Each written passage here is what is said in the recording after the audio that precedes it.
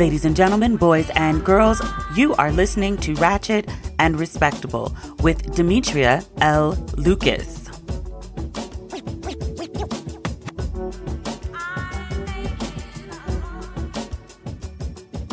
I don't even know how to start this podcast this week. First and foremost, before we dive into any of our hot topics, I want to pay my condolences to the family and friends of Chadwick Boseman, who passed away last Friday. He passed away from colon cancer at the age of 43. It seems that only his family and very, very, very close friends were aware. He just shot a Spike Lee movie, Da 5 Bloods, on Netflix. I think they finished shooting earlier this year, and Spike Lee was like, no, I didn't know. He never said anything. Like, I totally get why he didn't tell people. No one wants to be perceived as sickly or have people, feeling sorry for them or treating them with kid gloves. As far as the public goes, his health is really not our business. But with him not disclosing it, it just comes as a complete shock that no one was prepared for. And I didn't realize how strongly I felt about Chadwick Boseman. I mean, I saw the Black Panther, I want to say 5 times in theaters. And then when it was finally released, my mom bought it. So we watched it over and over. That was like, we're having dinner? All right, we'll put Black Panther on. And we would just sit there and watch it over and over and be shocked and awe and teared up. Like we didn't know exactly what was going to happen. Like we didn't know the whole script at that point.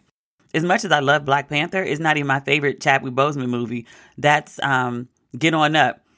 The James Brown movie, he should have won an Oscar for that. And I said it at the time. I went and found the old review that I wrote for the movie when it came out. And I said then, I was like, this is Oscar-worthy acting. But he didn't get any awards for it. Shameful. Chadwick Boseman, phenomenal actor, obviously. Also a phenomenal human. The friends and family and people who met him, I met him in passing. I took a picture with him at the Marshall premiere in D.C. Really nice guy, very humble, very personable. Was just walking around like not in VIP. And I was like, hey, can I take a picture? Because I saw the James Brown movie. And he was like, sure. But that's the extent of my encounters with him. I never interviewed him or anything. I know tons of people that went to Howard with him. Everyone's got amazing stories. Other actors behind the scenes, people at the crafts table, like everyone. It was like, oh, he was a phenomenal human. Just a phenomenal human. Which, yeah, I'm glad to hear that. Everyone who we uplift is not always worthy in their character of being uplifted. Chadwick Boseman is one of those people.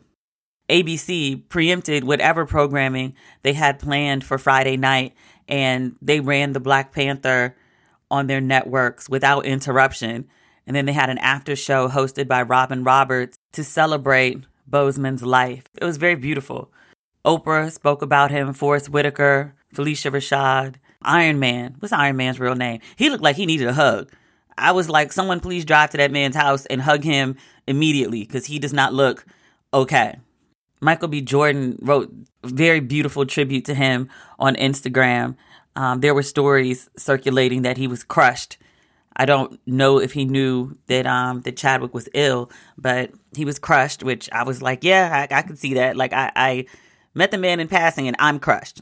Like I went and sat out on the balcony with a glass of wine and just thinking about the fragility of life, how you think you have more time to do more things. But Chadwick knew that he didn't have a lot of time. But he was diagnosed 4 years ago. He shot the Black Panther knowing his diagnosis. He shot the 5 Bloods. He did, what's the follow-up? What was the big one?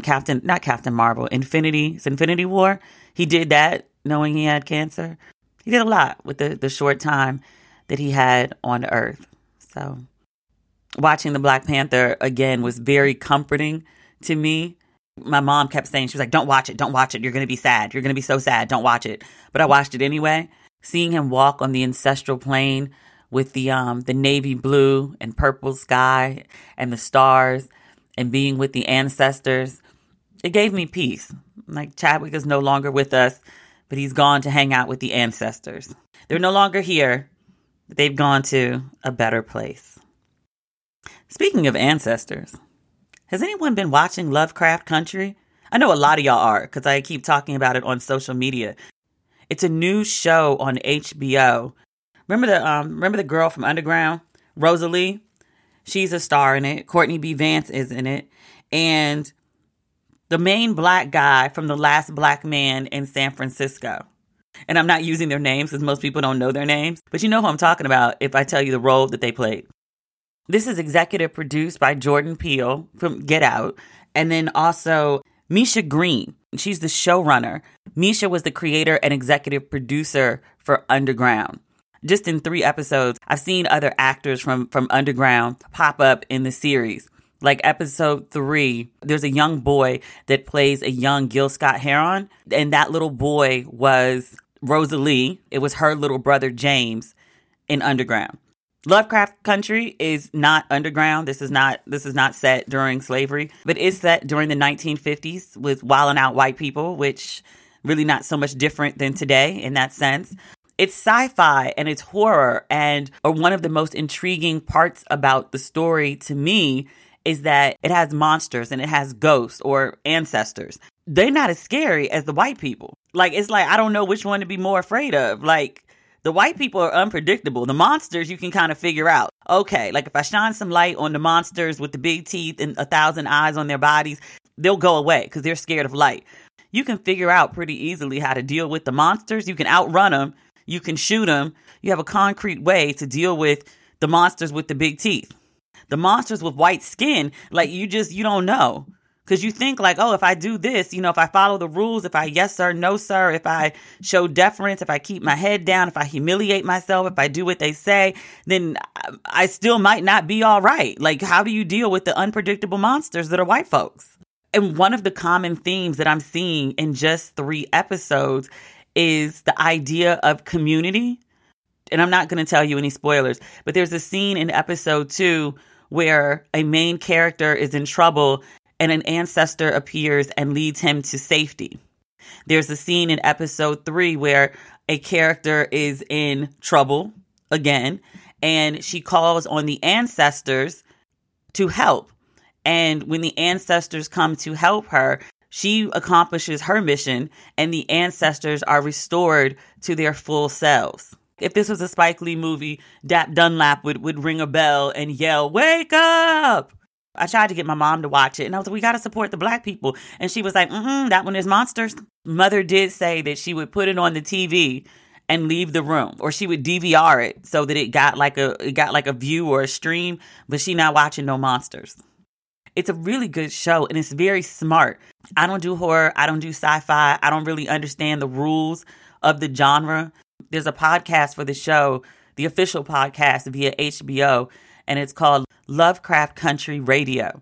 The first episode was the creator of the show, and it's had writers of the show on. For those of us who are not true fans of the genre and may struggle to keep up with the storyline, they break it all down and they introduce different themes and they understand why this scene happened and what this character was conveying. So you're like, oh, you don't feel as lost. I'm also in this Facebook group about Lovecraft Country. Last time I checked, it was 12,000 people in there who are all very knowledgeable either about sci-fi or history, and between people who just know the genre and then people who just know history and then people who just pay attention to every little detail, between the 12,000 of us, we can put together pretty well what's going on in every episode. But it's a really, really good show. What else is going on in the world? Andrew Gillum, remember him? His story got overshadowed a bit by COVID-19, which an undue blessing to him. We've talked about him a bunch of times. He ran for governor in Florida and lost. His version of events is that he went into a tailspin after that loss and he began abusing alcohol. This all came to national attention when he was discovered passed out and naked in a Miami hotel room with a gay escort and tons of meth. Now, Andrew, who is a married father of 3, has never addressed what he was doing in the room with the gay escort. Why he spoke to reporters at the time, I'm not sure. But he told reporters that he was in town for a wedding. And then the reporters also spoke to the male escort, and he was like, I don't know nothing about no wedding. Nobody said anything to me.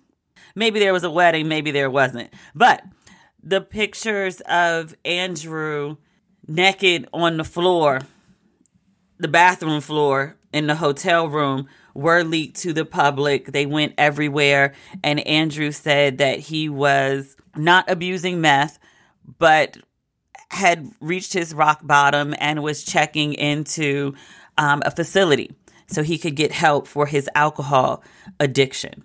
He popped up maybe 6 weeks ago. I'll give it 6 weeks. He had maybe an 8-minute video on Instagram updating people on his life. He said that he had been in extensive therapy. He was getting help. He was recognizing his issues. He's becoming a changed man. He appeared to be speaking from his home office. He had on his wedding band. He had pictures of his wife and children. He did share enough details where it was clear that his wife and family had not abandoned him. I'm telling you all this because I follow Tamron Hall on Instagram, and she has been having much chat about returning to the studio for season 2. She's like, you'll never guess who my guest is. So excited about this guest. This is must-see TV. Okay. Well, it was revealed earlier today that Andrew Gillum and his wife will be appearing on Tamron to talk about their life. And I very much imagine that Miami hotel incident where, again, naked on the bathroom floor with a gay male escort with a whole bunch of meth in the room. I don't think it's a good idea. After Andrew did that social media reintroduction, I was like, sir, it has been 4 months since you hit your rock bottom. And while I believe that you are in therapy and you are doing much better, at least I hope that you are, for whatever it took for you to reach that rock bottom place, you don't unravel all of that and heal it in 4 months. If he wants to be sober and he wants to return to politics, I mean, people have done far worse. The gay male escort was grown. If grown people want to have consenting sex, that's not my business. As a married man, married to a woman, I think you should probably just be having the sex with the woman that you're married to. Different families have different rules. But I don't think that what he did was so terrible that he can't return to politics. I mean, if the president can grab women by the hoo-ha and still be elected president, Andrew didn't assault anyone. If he's sober, I'm willing to hear him out. After a year. I mean, I'm going to tune into this Tamron episode because I'm here to see the train wreck and I'm terrible that way. If I was someone in Andrew's inner circle, like a friend, a family member, someone who genuinely cared about his well-being, I'd be like, y'all need to sit yourselves down. Nothing good can come out of this. Because the best case scenario is you get on national television, you tell the whole truth and you say, well, yes, I, was having sex with the gay male escort and we were doing meth and then we were also drinking and then I passed out on the bathroom floor. If he's not going to explain what the gay male escort was doing in the room, then there's really no point to this interview. And I really don't want his wife sitting up there by his side, holding his hand on some Stand By My Man while he confesses to fucking another man. I don't want that for her. I've never seen an interview where a woman is sitting next to her husband who's confessing to cheating and other wrongdoing, where the woman just doesn't look tortured. Just look like demons are pulling on her soul. I don't want to see another woman sit there and look like that. Like, you want to go do your shit? Well, do your shit and do your apology tour. Go up there by yourself. I'll be waiting in the back in the green room. I'm just saying. He gonna be on Tamron. I'm be tuned in, but I don't think he should do it. In good news, Meghan and Harry have signed a Netflix deal. New York Times calls it a quote and unquote megawatt Netflix deal. 6 months after ceasing to be working members of the British royal family, the Duke and Duchess of Sussex are Hollywood producers. The Times notes that they have founded a yet-to-be-named production company and they signed a multi-year deal with Netflix, which will pay them to make documentaries, docuseries, feature films, scripted shows, and children's programming, giving the couple a global platform 6 months after their, quote, dramatic decampment from the House of Windsor. Harry and Meghan may appear on camera in the documentary program, but the Times notes that Meghan has no plans to return to acting. Their productions will be exclusive to Netflix, which, holy crap, Netflix has 193 million subscribers worldwide. The Times was not able to find out how much Meghan and Harry will be paid. A Netflix spokesperson declined to comment. Unsurprising, but I'm not mad at the journalists for asking. It's a good question. Because I want to know. I mean, it's nosy and ain't none of my business, but I just do want to know. I like to hear about people getting good checks. Someday I would like for y'all to hear about me getting a great check. And I would like to hear about you getting a great check. I'm all for people making their money. And more good news. On Monday, after a weekend of national mourning over Chadwick Boseman, Niecy Nash hit us with some excellent news that she had gotten married. She married Jessica Betts. Jessica is a singer. Jessica, just for clarity, is a woman. You hadn't picked up on that. Niecy, I believe, has been married 3 times previously, twice to the same man. And then there was another man, her ex-husband. The divorce was finalized earlier this year, but they had separated sometime last year. I have a relative who's been married 4 times. And when her mother learned that she was planning to marry a 4th time, she said, "How many times do you intend to get married?" And her mother was married to her own husband for, I want to say, a good 60 years until he passed away. But my relative responded, and she said, "I intend to do it until I get it right." So that 4th husband, she's been with him a good 20 years, and they're happy. So if Niecy, this is her 4th marriage, I don't believe in staying if you're miserable. So if it ain't working, go figure out something that works. Don't just be sitting around miserable just to say you married. I hope that this 4th time is the charm. Good for her. There's been a lot of confusion about how Niecy met her wife. There was a rumor going around that the wife, Jessica, had sung at Niecy's wedding to her previous husband back in 2011. And so people were like, well, was Niecy creeping with this woman all this time? They're there. Oh, social media can be so messy sometimes. So it seems that Niecy was on a show called Claws, right? Jessica was also on the show. Jessica performed as a singer at Niecy's TV wedding to Niecy's TV husband. Real life wedding, Jessica was not there. TV wedding, Jessica was there. So there's this video circulating of Jessica serenading Niecy in what looks like the bridal suite. And so people are like, see, she was at the wedding. That was the TV wedding, y'all. That wasn't the actual real life wedding to the real life husband. And if you go back and look, you'll see that there's 2 entirely different dresses. And Niecy, because this is not a secret, Niecy got some work done on her shape. It's beautiful work. If Niecy were to share the doctor, I'd roll up quick because the work was good. That doctor did excellent work. Niecy looks fucking amazing. But if you look at her shape in her real life marriage and fast forward to maybe like 6-7 years, the shape for the marriage on the show, that's 2 different bodies. 2 different bodies, 2 different dresses. Jessica didn't have nothing to do with that 2011 wedding, y'all. I'm not saying there wasn't no overlap. I don't know. But I'm just saying Jessica was not at Niecy's real life wedding to the real life husband. She was at the TV wedding, y'all. But Jessica's a nice looking woman. She got energy because I saw it and I was like, oh, pretty teeth, nice stature. I went and looked on Jessica's page and I was like, well, she went and got a good looking woman. Not mad at Niecy. I heard some folks say, well, women just get so sick of men and they just go be with women. And I was like, that's not really how it works, y'all. You can't make yourself be attracted to breast and vagina if you're not. That's a kind of innate thing. Either you really like it or you really don't. I remember telling one of my guy friends, I was like, I think I might be bi, because I really like the way Amber Rose looks when she walks. And he was like, but what do you want to do to her? When you see her walk? And I was like, nothing. I don't want to do anything. I just like watching her walk. And he was like, yeah, you're straight. Because when I see Amber Rose walk, I'm not thinking about watching her walk. I'm like, oh, okay. But congratulations to Niecy and Jessica. They look wonderfully happy. And so I hope they remain that way forever.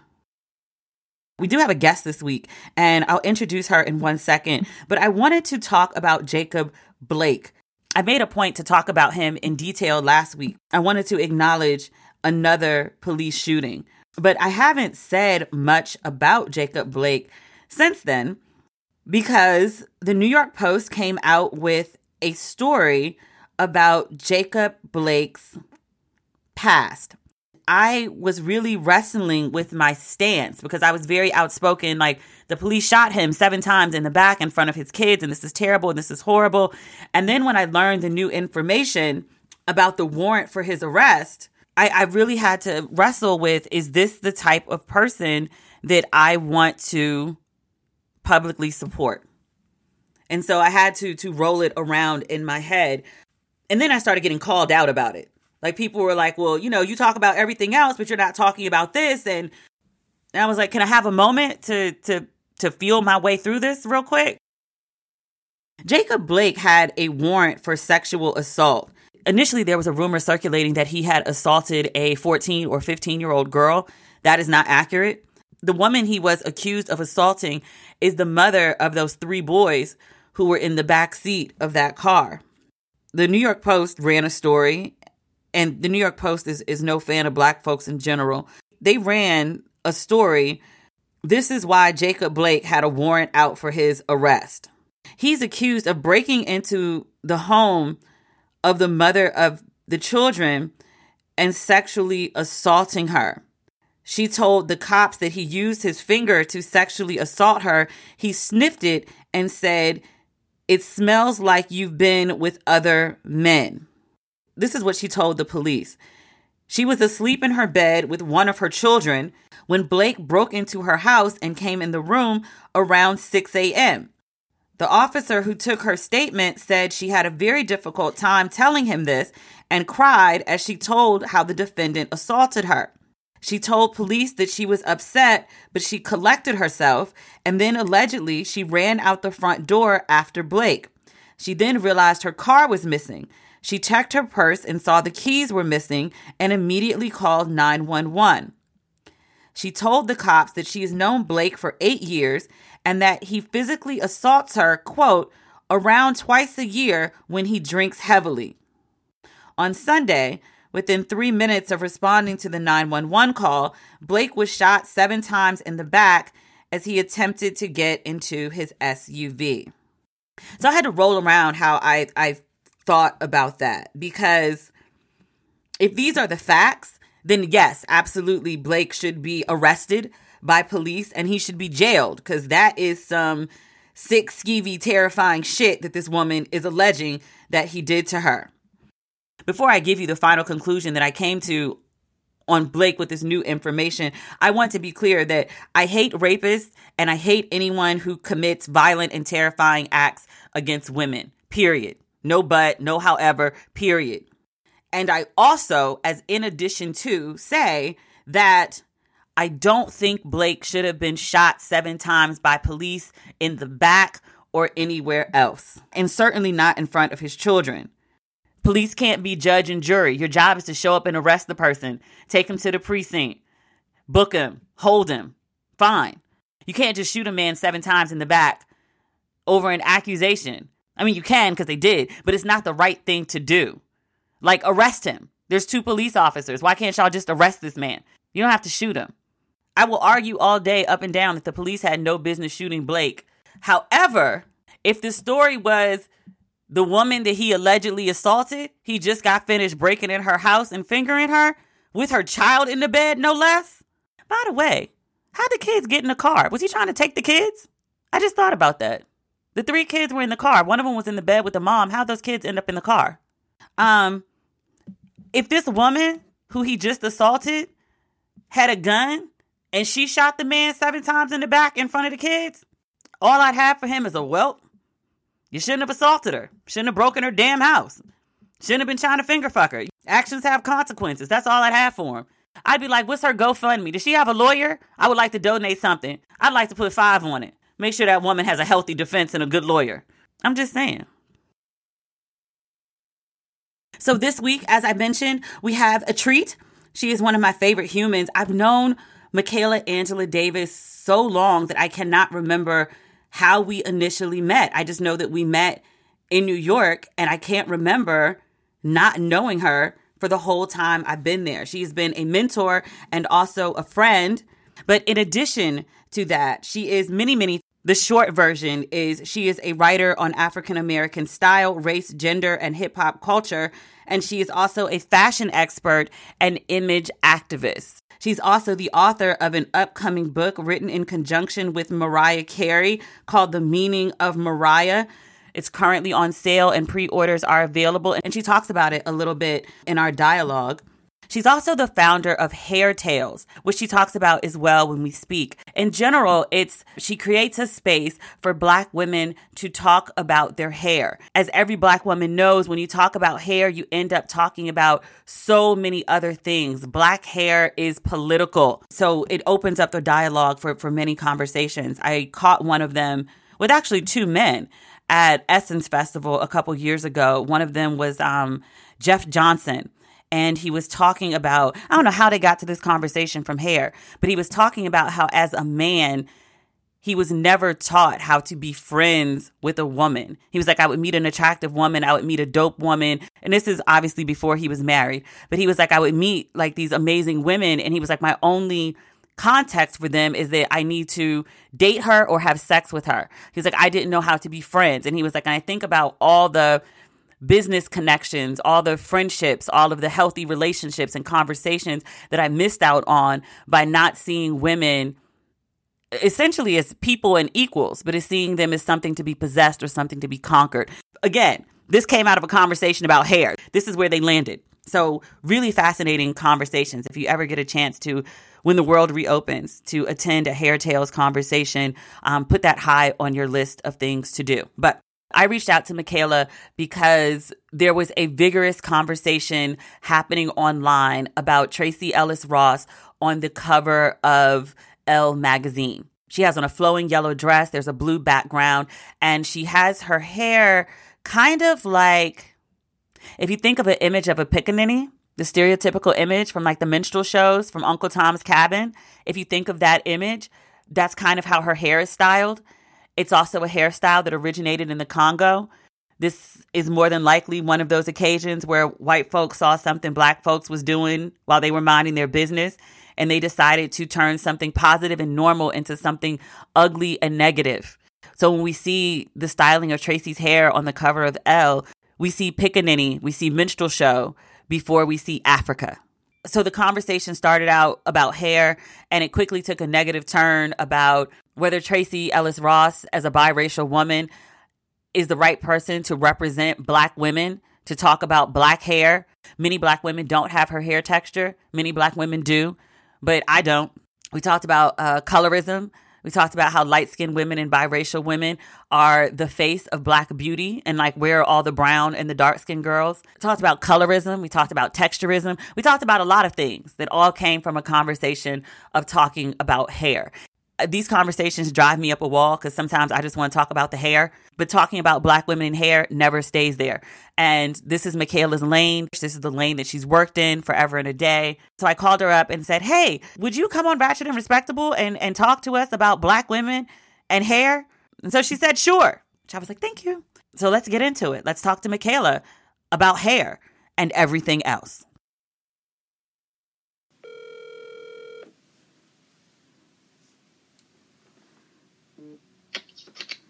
Hey, Mama. Hey, Michaela. How are you? You know, all things considered, and there are so many things to consider. Mm-hmm.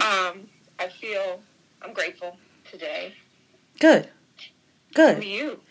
I'm good. I'm back in DC. I just need a little more space. California, and it's like half open, half not. Things opening and closing on a whim. Like I couldn't do it anymore. So I came back because I needed space and peace.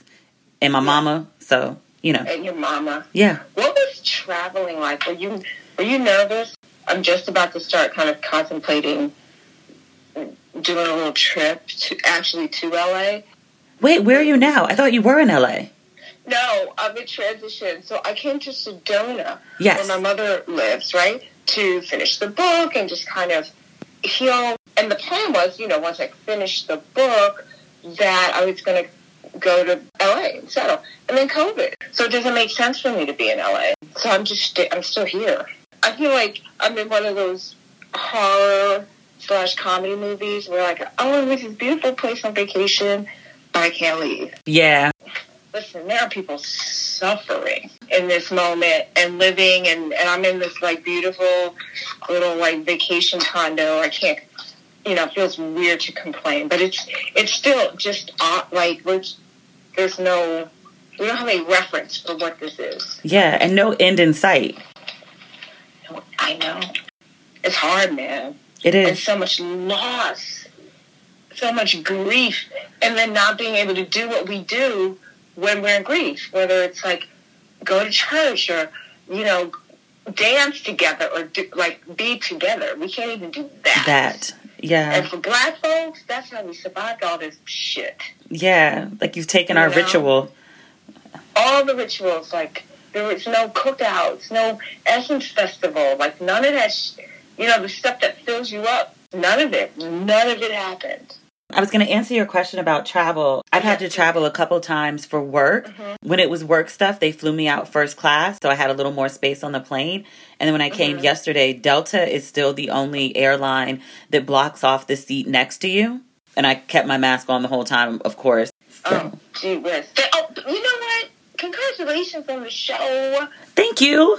And it's proof of life, right? Like proof of life when things happen and get done. And I think now more than ever, we need to twirl when things happen. Once things happen again, every invite, the opening of an envelope, I'm there. Listen, just see each other and celebrate life. Yeah. Just, life. Yeah.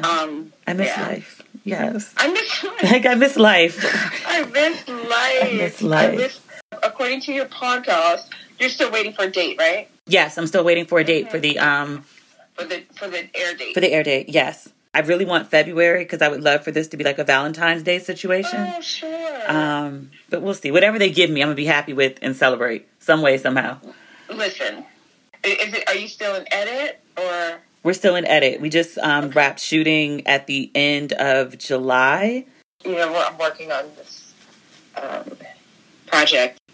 So we're, having to revise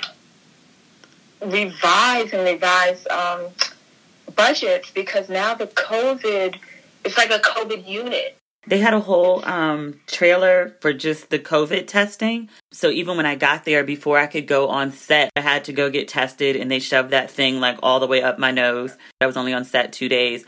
But if you're a steady person who's there every day, you get that test every other day. Oh, wow. And even still, everyone except the main cast has to walk around with their masks on. It's like creating a bubble. It really is. I realized the other day I was getting some dental surgery. I realized, I don't know what my doctor looks like. I met him in a mask. He never took off his mask. It was weird. I was talking to my mother. She's like, he's cute, right? And I'm like, I don't know. We're going to be damaged from this, you think? I think part is going to be damaged and part is going to be renewed. It's so interesting talking about damage. I was listening to your latest podcast, and I really related to you were going I can't watch this Jacob Blake footage. Something to the equivalent, it's taking a bit of your soul every time. And I had a similar experience where, and it actually is going to dovetail into talking about hair, but when I was on contract at CNN, I came in maybe, around the Obama 2008. That's when they were all looking for all the blacks, right? So I was on pretty regularly, but once Trayvon Martin was murdered, and they had this town hall, and I did this thing with Anderson Cooper, and I became one of the 2 or 3 go-to people when there was black catastrophe and death. It was like every couple of weeks, whether it was Eric Gardner, Mike Brown, Sandra Bland, all the names, mm-hmm. right?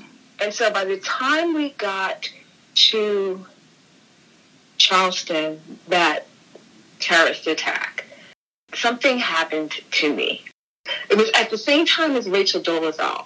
And I was having this crazy Tina Fey moment with Rachel Dolezal, because here she was, the split screen of me and her was a whole thing, and whatever. And she angered me in a very ancient place, right? I remember calling my mother the night before because we were supposed to be on together. It was the whole thing, and I was prepping. I'm like, I don't want to be so fucking angry at her. And I was saying, I hate how she kept saying, I own my culture, I own my blackness.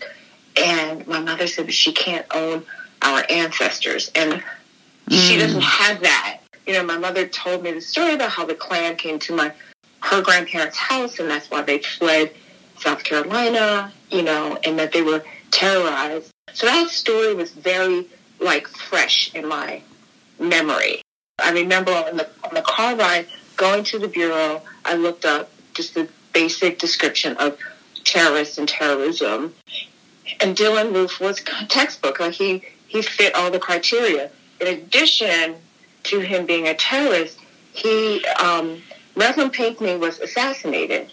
It was a very simple description of, an elected official who was sought out and killed because of his views. That's kind of what an assassination is.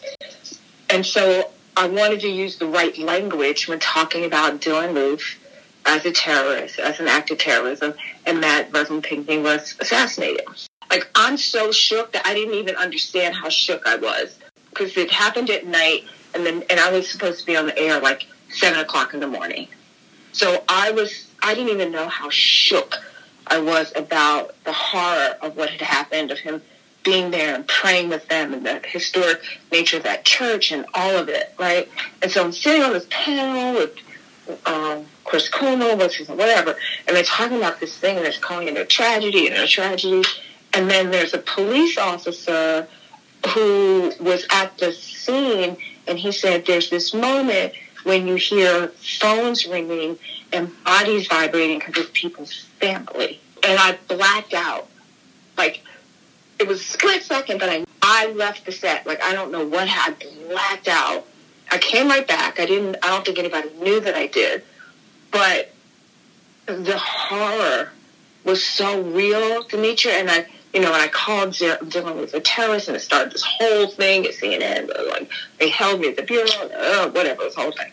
And it was when I was working at BET too. And so I was walking back and forth from CNN to BET. And when I got to the first time I went to BET, and I just saw some black people, I collapsed and just started crying. And I was crying in between each take. And I was realizing, everyone else is just talking about this terrible news, and I'm breaking down. It wasn't just all the bodies stacked on top of each other over the, course of the couple of years that was.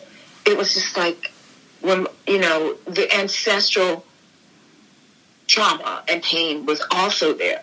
It was Southern, it was in a church, it was this whole thing. I called Quan that night, and I said, Quan, we have to start. I have to do something that's about Black life and Black girl joy, or I don't know how I'm going to survive. I really felt like something cracked in me, and I'm no one's studying what this is doing to our psyche. This is like Emmett Till on a constant loop. We're absorbing these images over and over and over again, not just to witness them, but to look at them so we can analyze them and talk about it and talk about it and talk about it and look at them again and seeing them on every screen, on our TV, on our phones. What is this doing? Nobody knows. I don't know the damage that it has done to our psyche. I don't know. And the only thing I need to do, aside from, going into my spiritual practice for some help, but putting out images about life. And that's when I really started drilling down and doing hair tails, because hair tails as a concept have been sitting on my desktop for maybe a couple of years. I've always been obsessed about Black hair because of just how it just connects Black girlhood and womanhood in a very particular way. But I loved it like most other people. But there was something about after I had this horrific experience and really understanding and having already placed sort of my centering in terms of my professional centering around Black women, the hair, using hair as a organizing principle to talk about Black women's life and identity got more real to me. And I started looking at it really kind of like a clinician, like the way that Eve Ensler used the vagina to talk about sexual violence with women as a tool in that same methodology, I continue to use hair to talk about Black women's identity and culture. And so these conversations that were kind of casual before, or, parts of conversation. We always talked about hair in larger conversations, but then centering it on hair as an organizing principle, as a metaphor for Black women's identity, got very sharp because of the trauma that because of it was just so much death. I'm glad that you brought up hair, and I will be very, very honest with you. Like, of all the conversations that I have about all different subjects that involve Black women especially, hair is probably my least favorite. There is a reason that I've called you in today to talk about hair, because I find, and you're laughing that knowing laugh because you know where I'm going with this, Black women's hair is about everything except hair. I've never been involved in any conversation about Black women's hair that has not gone somewhat haywire. It becomes texturism, it becomes colorism, it becomes professionalism, it becomes class conversations. It's just everything tied up in hair. That's exactly why I talk about it, because it's an on-ramp to talk about us. It's not about hair. Hair is the metaphor. Hair is the philosophical foundation. And why hair? Because there are very few cultural things, Dimitri, that I feel that are ours, meaning Black women. In the way that, and I have this internal kind of positioning that the hair is our hip hop, where certainly Black women have participated in hip hop and helped build it and all of that. The currency, the agency, the power in the culture in hip hop is very male and it's globally celebrated and also globally criticized. But it's like this whole big cultural space that Black and brown men generally hold. Hair is the closest to that I can find that is particular around Black women, meaning it's our creativity, it's our economy, it's our history, it's our hysteria, it's our, space, like the salon or the stoop or whatever. These are very particular Black women's spaces, and we don't have that much space in the world. So it's like, what is this thing that we have that connects us, that is a connective tissue to talk about us? And that does break class. And, when Oprah's talking about her hair, and so is Shaniqua. I go to Dakar, they're doing hair in a ritualistic way, and you go to Detroit, they are too. So it's not about, the hair is just holding us together to talk about us. So yes, all of it comes out. It's all in our hair. The latest way it's come out, and latest as in like last week, Tracee Ellis Ross is on the cover of the September 2020 Elle magazine. The tagline is "The State of Black Hair." And she is in conversation with Kerry Washington. And I thought they had a very thoughtful conversation about Black women and hair. A lot of people were very angry about the cover. They didn't like Tracee's hair, kind of like braided up into, what's the girl's name from Uncle Tom's Cabin? Topsy? Oh, is it Topsy? Yes. Okay, boom. Yes. I haven't read that book in years. I think everybody, like that's the image that it evokes. Yes. Certainly. And it's like, I saw it, I kind of got the imagery, and I was like, well, okay, like, not my favorite thing, but it's Tracee and it's fine. And what are Tracee and Kerry going to talk about? Other people saw it and was just pissed and was like, why is this horrible hair on the cover of Elle magazine? What has Elle magazine done? Mm-hmm. What did you think when you saw the cover? I saw the inside images first, as a matter of fact, because Instagram, it's so different. Our lives now, it's not like a newsstand. It's Instagram that breaks news. So I saw the inside images first, and I was like, "Oh, this hair is amazing!" Because they had, especially there was one where she was turned to the back, and it had great big braids and a couple of cornrows, and it had lots of energy and texture in one hairstyle. Loved it. Love the fashion, love the lighting, and full disclosure, I was a former fashion and beauty editor and also very, very close to Tracee. Like, we're friends, bordering on family for like 25 years. You know, she introduced me to her mom, the whole thing. So I remember that story. That was hilarious because you didn't know. You got Tracee Ellis Ross, but never in a million years did you think like your mother, the Diana. That's a whole other tangent about, I didn't really know who Tracee was. I was a guest editor at Mirabella magazine, which is gone, but Mirabella was this fabulous magazine. And Tracee was working in the fashion closet. And I just thought she was this really cool girl with this really cool style. And it was very, very white world, the fashion industry, particularly. So I didn't even know who she was. I just knew that there was a cool girl in the fashion closet. She was black, and we were going to be good. And she told me that, my mom is looking for someone like you, because I was doing this shoot and I had all these outrageous clothes because it was with Seal and Bjork. It was very extra, lots of couture. And so she, and I thought, she's a socialite, because that's a lot of fashion girls, you know, because they don't pay in fashion. So fashion tended to have a lot of, you know, women from money and young women who were socialites, whatever. So I'm like, she's a socialite. I didn't know who her mother was. And I arrived at her mother's house. The elevator doors open, and Diana Ross is in the middle of the floor. And I died. I died because I would say Mahogany probably changed my life. And a lot of it had to do with the hair. The hair was always an entry point for me to meet you, because it was a flashpoint in my life. I was a little, super light-skinned black girl with blonde hair. And my hair was big and thick. And I like the word kinky. I use the word kinky and nappy all the time. I always have. It doesn't bother me. And perhaps, you know, pushing through those two lenses that I said, super light skin and blonde, maybe that's why it don't bother me, or that's not, whatever. But I had this blonde, thick, dense hair.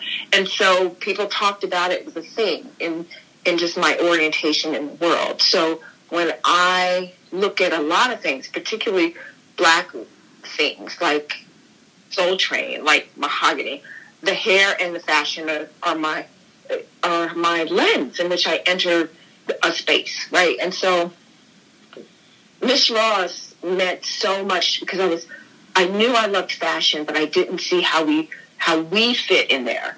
And Mahogany showed me how we fit.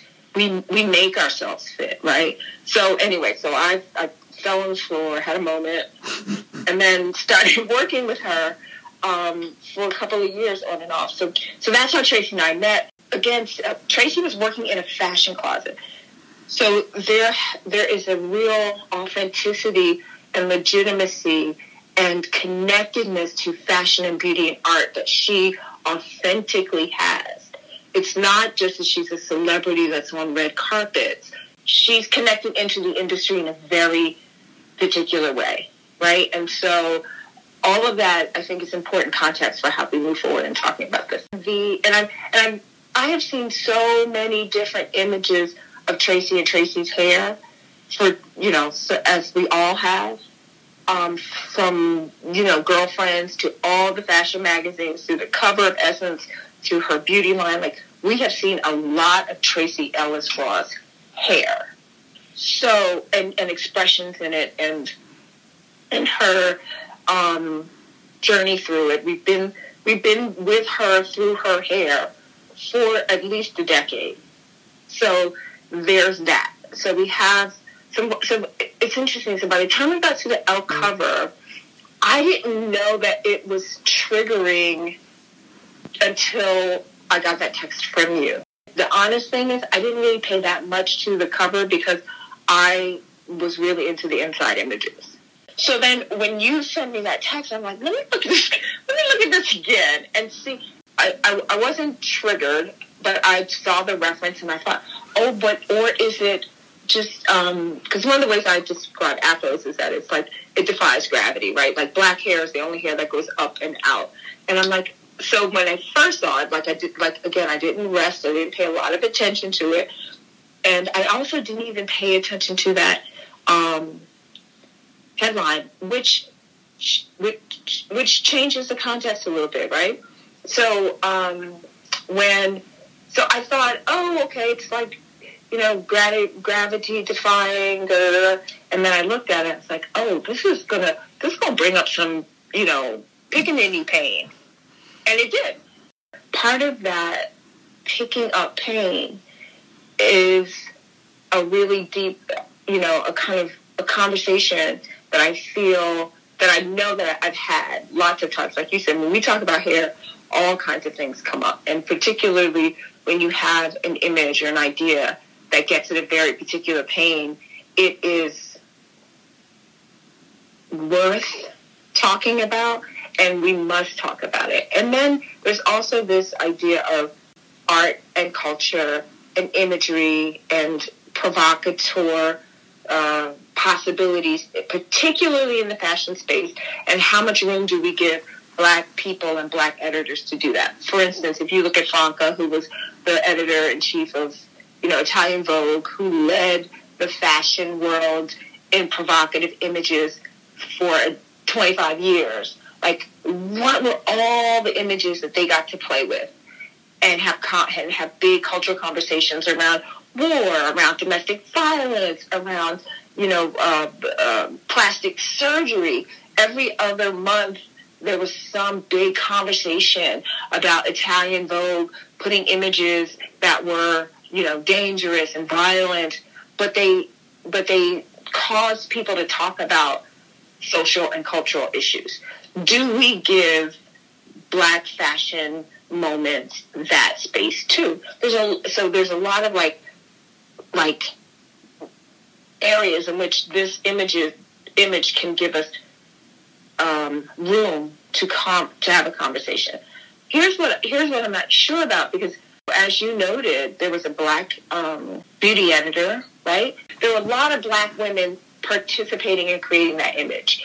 If it were not, this would be a whole other thing. And probably Tracy would not have done it.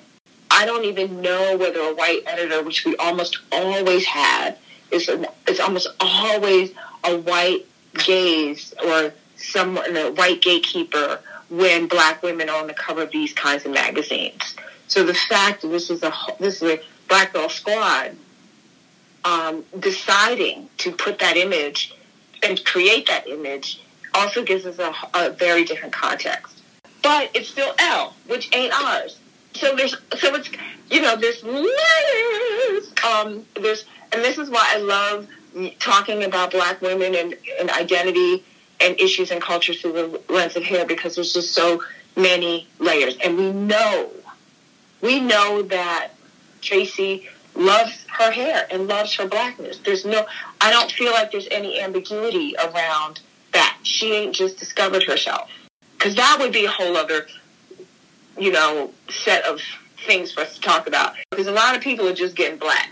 There's a whole lot of very new sister soldiers out there. But when it comes to hair and Tracee Ellis Ross, she's not. How many images has she created? Thousands upon thousands. So all those issues are on the table. However, no. In addition, in reading those comments on your Facebook page, what I always feel like my job to do is try to listen to what is the yearning underneath that comment. Like, what is, I mean, and it was very articulate, but the pain is like, I don't want to see this. I don't want to feel this. I don't think this person has the authority to pick at that pain. And that's very real and valid too. And, you know, Trace and I talk a lot about also completely understanding our proximity to whiteness puts us in spaces and creates shelter in ways that we know that other people don't have. So there's no delusion around that. But this is the skin and the space you were given. And so how much, and the hair that you were given. So how much help can you be using what you were given? And they're complicated conversations. And sometimes we just got to sit in the pain and hear it and understand it. But does that stop you from creating images? One of the common threads on the post, I would say, was women who were saying that the conversation about Black hair has been dominated by light-skinned women, biracial women. Mm-hmm. And it's not something I always think about because, again, like, I mean, I'm not but so brown, but I'm not but so light either. Like, I'm kind of like in that middle space. So I can kind of like walk around with blinders on about some things. But it's something that I've heard over and over. I think it's a valid concern. There's been much progress with women who are, you know, of deeper hues on the cover of magazines and women who have kinky or coil nappy. I use it in the same way you do with affirmation and love. But there needs to be more in the space. So if you are a woman like Tracy or other women who are, you know, light-skinned and have the proximity to whiteness that you point out, what do you do? Do you turn down roles? Do you turn down opportunities to pass them to someone else? Like, what's the answer here to getting more representation of a little bit of everybody? Such a real question. I was going to say it was loaded, but it's just very real. It's almost reminiscent to even talking about activism. You know, there was a moment, you know, in the late 60s and early 70s going, you know, why is it Angela Davis and Kathleen Cleaver and, you know, Nikki Giovanni, like all these light-skinned women, or Malcolm, like, so, and part of it, and I, you know, this is obviously something that I also unpack all the time. Is it because your proximity to whiteness gives you this feeling of safety and shelter? So you say some shit that you know someone else who is darker or you know, Black from a distance is in a much more precarious position to say. So do you try to bring voice because they let you in the room because they're not scared of you because you're not that big, angry Black girl? Because that's, to me, how I felt. I felt like I was a smuggler of culture into CNN because I knew that I could sit there with my afro because it was blonde and because I was light-skinned. I knew that, you know, and here's the thing, and this is real, Demetria, if I said no, I don't want to be in this unit, in Anderson Cooper's unit, it should be given to another sister who is darker and more Black identified. That doesn't happen. I can't switch. I couldn't have put Joanne Reed in my space or the equivalent of her. I don't have that power, right? It is the head of talent, whomever. And it's almost like, you know, going back to original pain on the playground, meaning that cute boy likes you because you're light-skinned and you have long hair. You turn him down, that doesn't mean he's going to turn to your best friend who's dark-skinned. We don't have that much power to shift the space for someone else. And this is just me personally. I try to do as much as I can with the spaces that I'm allowed in, and when I'm allowed, how many people can I bring with me once I get in. Turning down roles, turning down women, and particularly, you're still a woman of color, you're still Black. Just because if you're light-skinned, it makes you perhaps closer, but you still are not white. So that doesn't give you white power. Like, I'm going to step off for this role because I'm going to bring in someone else. It doesn't work like that. You're still a woman and you're still Black. So if you're in there, how much can you do in that space to make room for other people? And so the notion of conversation or leading conversations about Black hair and being, as light, I'm even lighter than Tracy. My hair isn't lighter, meaning in terms of texture. I have several textures going on in my hair at the same time. Same. But most of us do, right?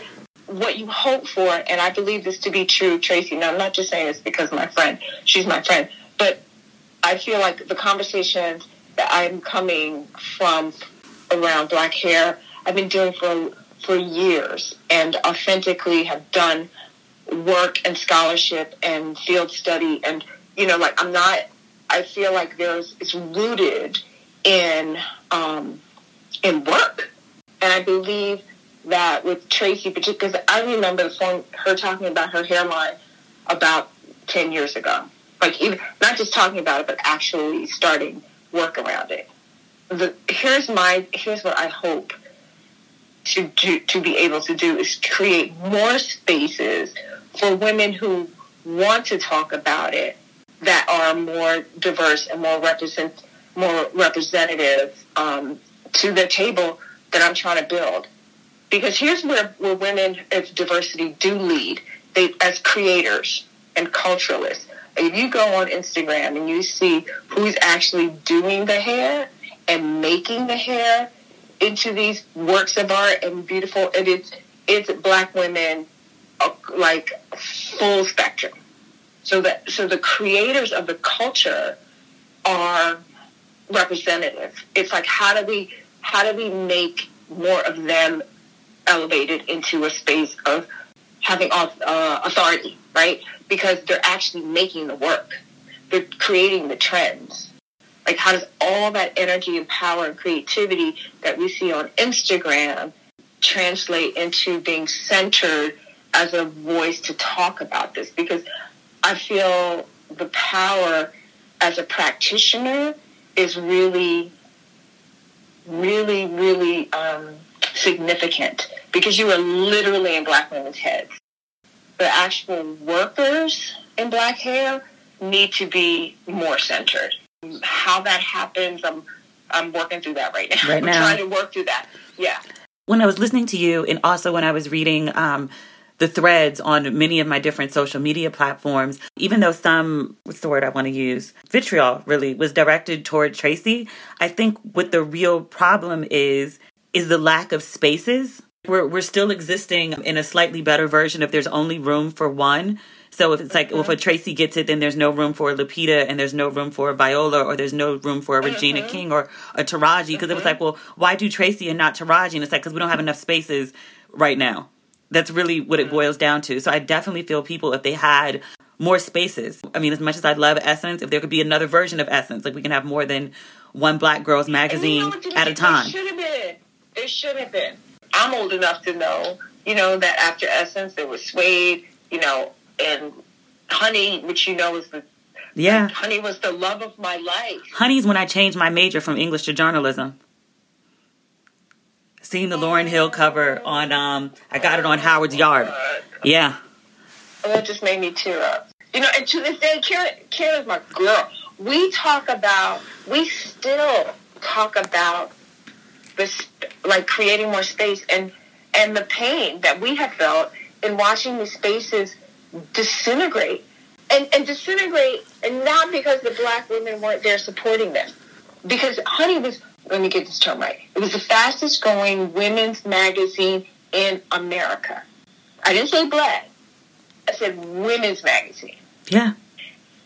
Towing the line for a bunch of other properties that weren't centered on Black women. We were literally paying for the failing business, right? It wasn't because the market wasn't there. It's because we weren't treated right. The business wasn't there. The Black women as a market are strong. They're so deserving. They will come. They are loyal.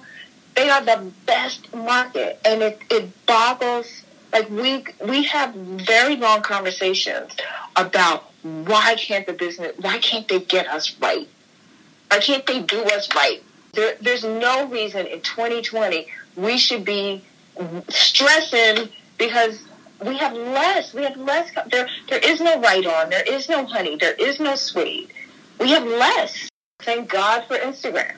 Like, thank God for individuals putting out images, and we can curate. We can look at like vintage Black glamour. Like, there's all these places I go to see us, but there still is that thing. And I'm trying to work through this because I think this is something I need to let go. There still is that thing, particularly when you loved magazines and fashion, which I did and do. I just feel like we never got to have the Italian Vogue moment. There was Trace. Like, I lived for Trace, right? Yeah. And that Black Girls Rule issue was an event. Like, they would have this fabulous party It was in New York, and all the top black models at the fan, everybody was there. It was like, it was a moment, and then it was over. There's a part of me that stays frustrated, and I hope it animates me, it keeps me energized, that you know, because Elle is going to have someone like Tracy for a couple of reasons. And one of them is Elle is a fashion magazine first, right? And Tracy's participation in the fashion world, going full circle to our conversation, is very long and rich and real. Plus, she has a hairline. So those things, plus she's Tracy Ellis Ross. You know, she was a model. There's all these things. So all those things make her the reason why you put her on a cover, right? Then say a Taraji, or, you know, Gabrielle has a new hairline too. Forgot about that. Yeah. And so it's beautiful and glowy, and, you know, Gabrielle has her own fashion line too with New York.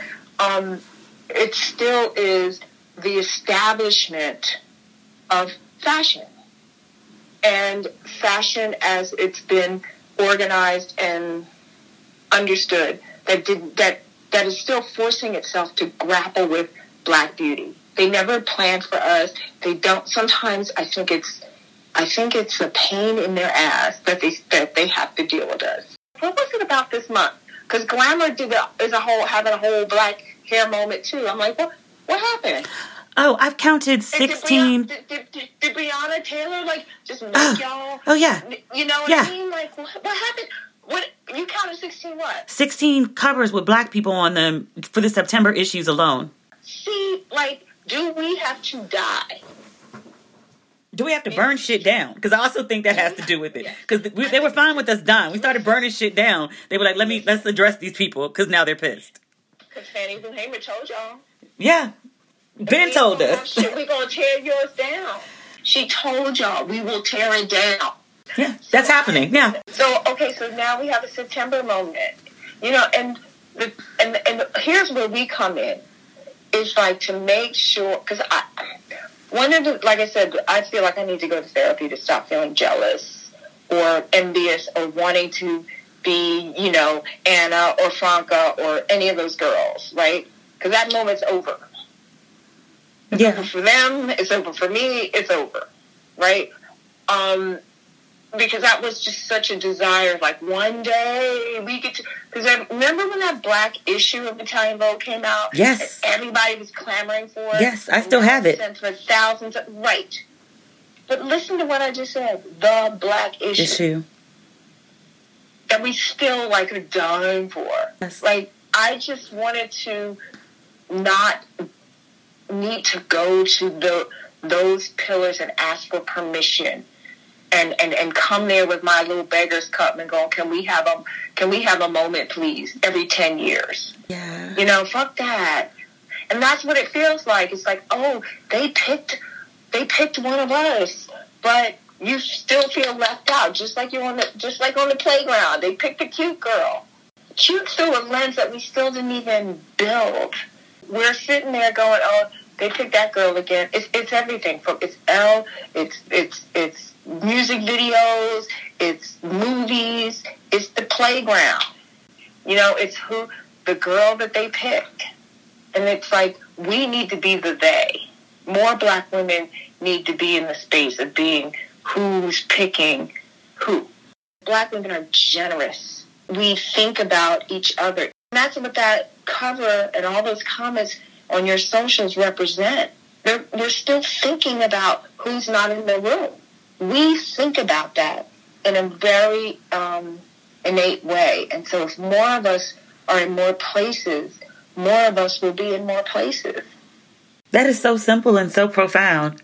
And that's why when you create spaces and you tell stories, that's why, you're getting this television thing is no little deal. It's a big deal. It's a big deal. We are our stories. We are our images. We have a great opportunity in this moment, I think, Demetria, because it's Black music has had 100 years, right, of at least, of creating a framework of culture and excellence and beauty and brilliance and genius that the whole world recognizes.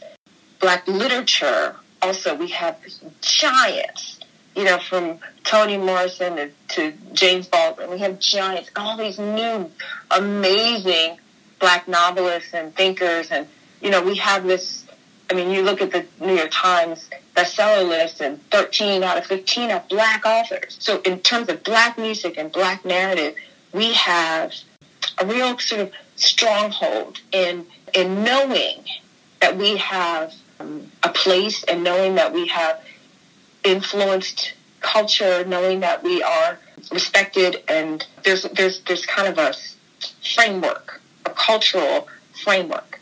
But when it comes to beauty and moving images and cinema and aesthetics, there's lots of opportunity to create more, and our roots aren't as deep as they are in music and literature, as they are in image. We have a real opportunity to create a legacy. What is the Black woman's aesthetic? What is that? What do we look like? What do we dream about? What do our images look like? We're developing that as we speak. And so if you're a Black woman creator that's creating not just narrative, but narrative that has images that go with it, it's a big deal. It's a frontier. And like music, there was I remember back at Honey, there was a time we were doing a cover, and I was like, oh, I don't want someone with like a blonde tint or blonde hair at this moment. And we were hard pressed. It was just at that time when everybody was doing like having a blonde moment. Mary, Beyonce, everybody. And it was just like, it was just funny. It was like, oh, look at this. Look what's happening here. It's like a lot of industries, whether it's Hollywood or music, there's generally a type of Blackness that gets in the door first. And I think this moment, this generation, we get to swing it open wider. I hope that's what we do. Like Lena, and people are swinging the door open and bringing bunches of people with us. With them. Lena, Ava, Regina, I'm just hoping once we get in there, we just keep bringing more of us in. How you run for the subway in New York and you're late and somebody's like, hold the door. I feel like that's where we're trying to be in Black Hollywood. Like, if you get in, just hold the door.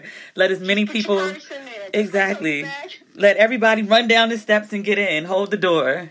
That's really what it feels like. But we do that. We don't watch it close and just pull up. At least we try. At least we throw our bag in there. Sometimes we do throw our body on the line. Sometimes we do. And we shouldn't have to. Again, back to your other podcast talking about Megan. Like, that whole Megan moment had me like, I was in my feelings for real about it. Yeah. Like, what are we even doing out here?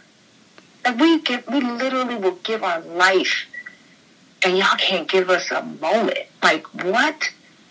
Where is everybody? Like, where is everybody around Megan? Like, where are all these dudes? Nowhere to be found. Like, where are they? You look at the cover of Abby, the makers of the Black Lives Matter movement. 3 Black women. Mm-hmm. You see Tamika Mallory, like... She's been arrested so many times. We got one of your favorite rappers shot. Ain't nobody on the front line. Like, nobody saying anything. All that power, all that money, all that influence. Nope. That's why, and this is no shade on men, Black men in hip hop. But that's why I trust Black women. If that was any other male rapper, it would have been... Any other male rapper, there would be... it would have been a Free Meek moment. I don't remember a Pray for Meg, a Save Meg, a Help Meg, Or even like a fuck Tory Lanez. I mean, even if you're not going to run to Meg, like no animosity towards him either. It's just, well, she wanted to have a hot girl summer. So, like, really? I know. Really? I mean, I didn't even really know what to say.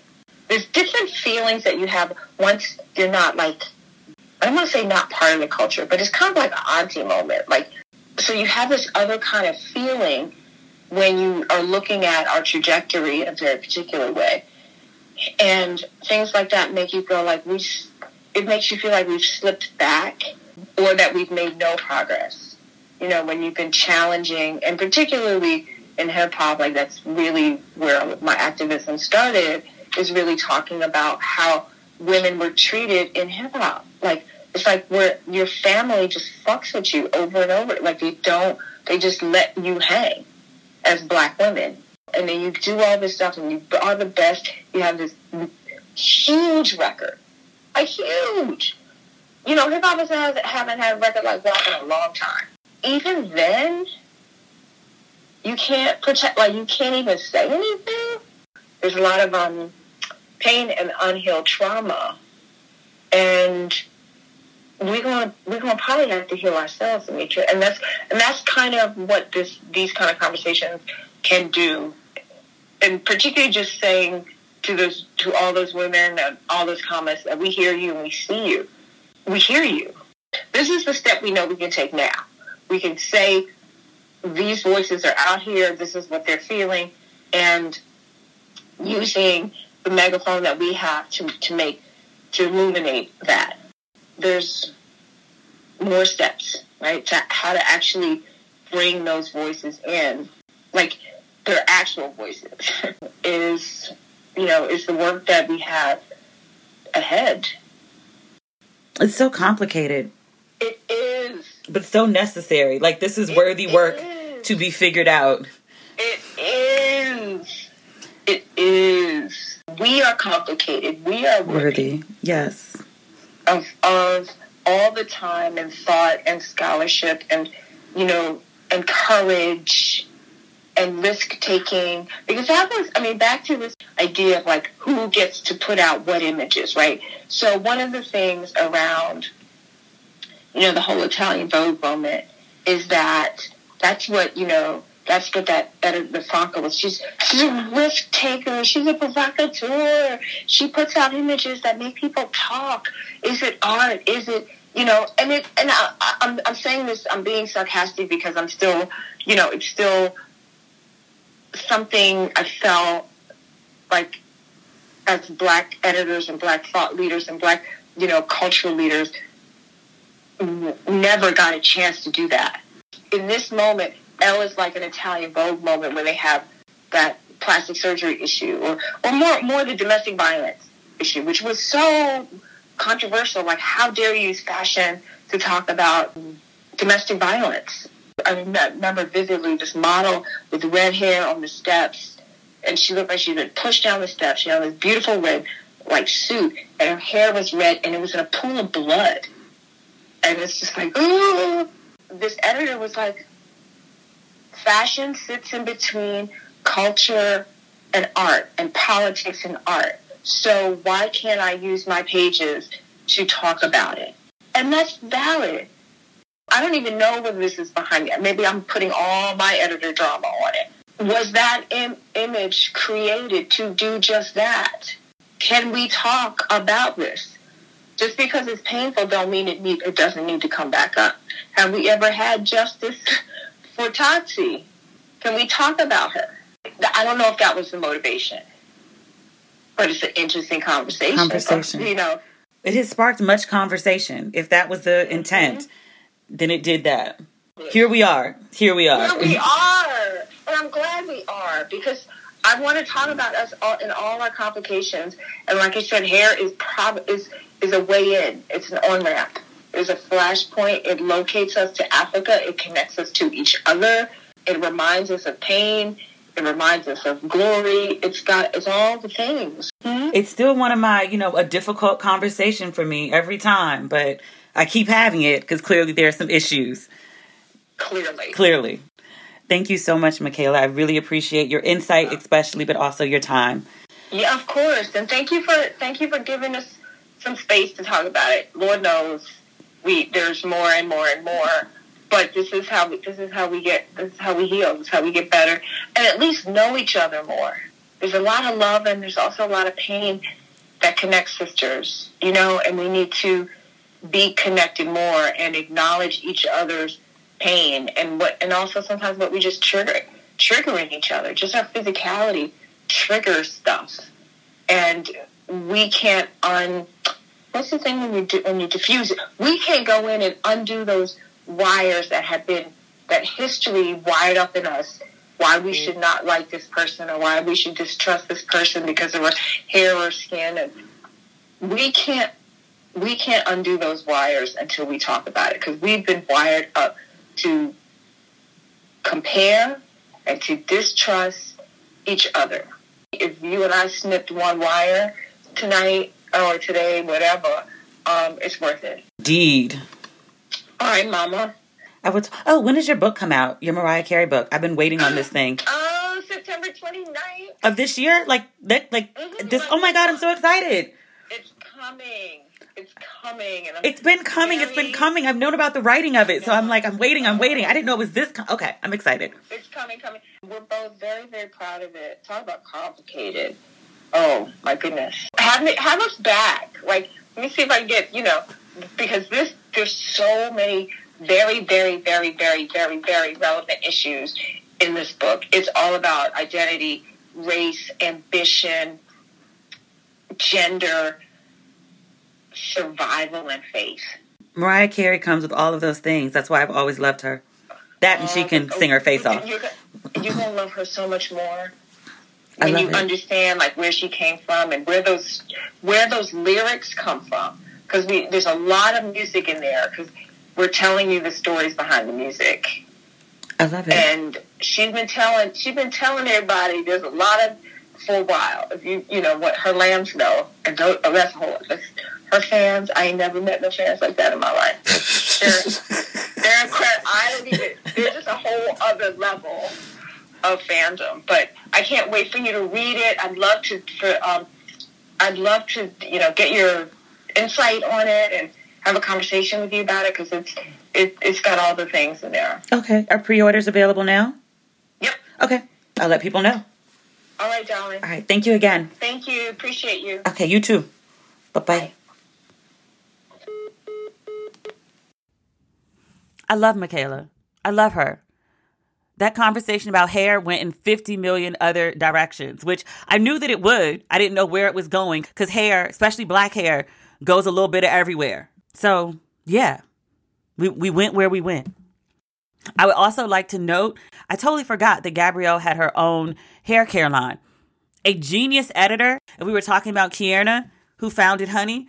And also, remember 9 years ago or so, everyone had started reading Ebony magazine all of a sudden? It's because Kierna was over the magazine. Genius editor, got a vision like nobody's business. But Kierna would have had Taraji and Gabrielle and Tracy at least in conversation about black hair. 3 famous black women, actresses with their own hair care lines, and all with different textured hair, in conversation about hair would have been an amazing conversation. So for the people who are still working in magazines, because my days in magazines exist no more, something for you to think about. I just gave y'all a free idea. Run with that, please. Essence, are you listening? Run with that. Thanks. And also, like Michaela said, she calls Kierna and they talk about they should do something. I call or text Kierna every 6 months and be like, hey, so, what are you doing? What are you working on? Are you thinking about going back to another magazine? Because I would come out of hiatus to work for you. Just FYI. If you decide to start something new, you decide you want to do a reiteration of Honey, but call it something else, just FYI, I would come work for you. Kierna, if you're listening, I would come work for you. I would find time between signing and shipping books and working on ratchet and respectable logos and don't waste your pretty logos and executive producing films. I would find time for you, Kierna. Hope you're listening.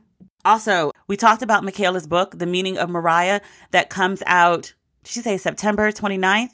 But that book comes out soon, so you can pre-order. I'm positive that book is going to hit the New York Times bestsellers list. So pre-order in advance so you can get your book on the day that it comes out and start reading before people give you all the spoilers or the book is sold out. Last but certainly not least, y'all got mad at me last week. I mentioned I was selling signed copies of Don't Waste Your Pretty on my website. And by the time the podcast had come out, they were sold out. I sold a whole lot of books, y'all, like a whole lot of books. There are more copies available now. They're not getting shipped till the end of the month. I got to get through these first series of shipments. I'm sending them out in the order that the orders came in. If you would like to have a signed copy of Don't Waste Your Pretty, they are available on my website, DemetriaLucas.com. There are books available. I don't know how long they will be available. I will try to keep the numbers in stock. Just please be mindful, they ain't going out till the end of the month. So, DemetriaLucas.com, that's how you get a book. So, now, I think that's everything. We've covered everything. Thank you, as always, for listening. If you need some ratchet and respectable in your life before next week's episode, please follow me on social media at Demetria L. Lucas on Twitter, Facebook, and Instagram. If you enjoyed this episode, you liked what you heard, please subscribe to Ratchet and Respectable on whatever platform you're listening to this podcast. You will be the first to know when there's new episodes, when there's bonus episodes, when there's anything going on with Ratchet and Respectable. We will talk again next week. Okay, bye.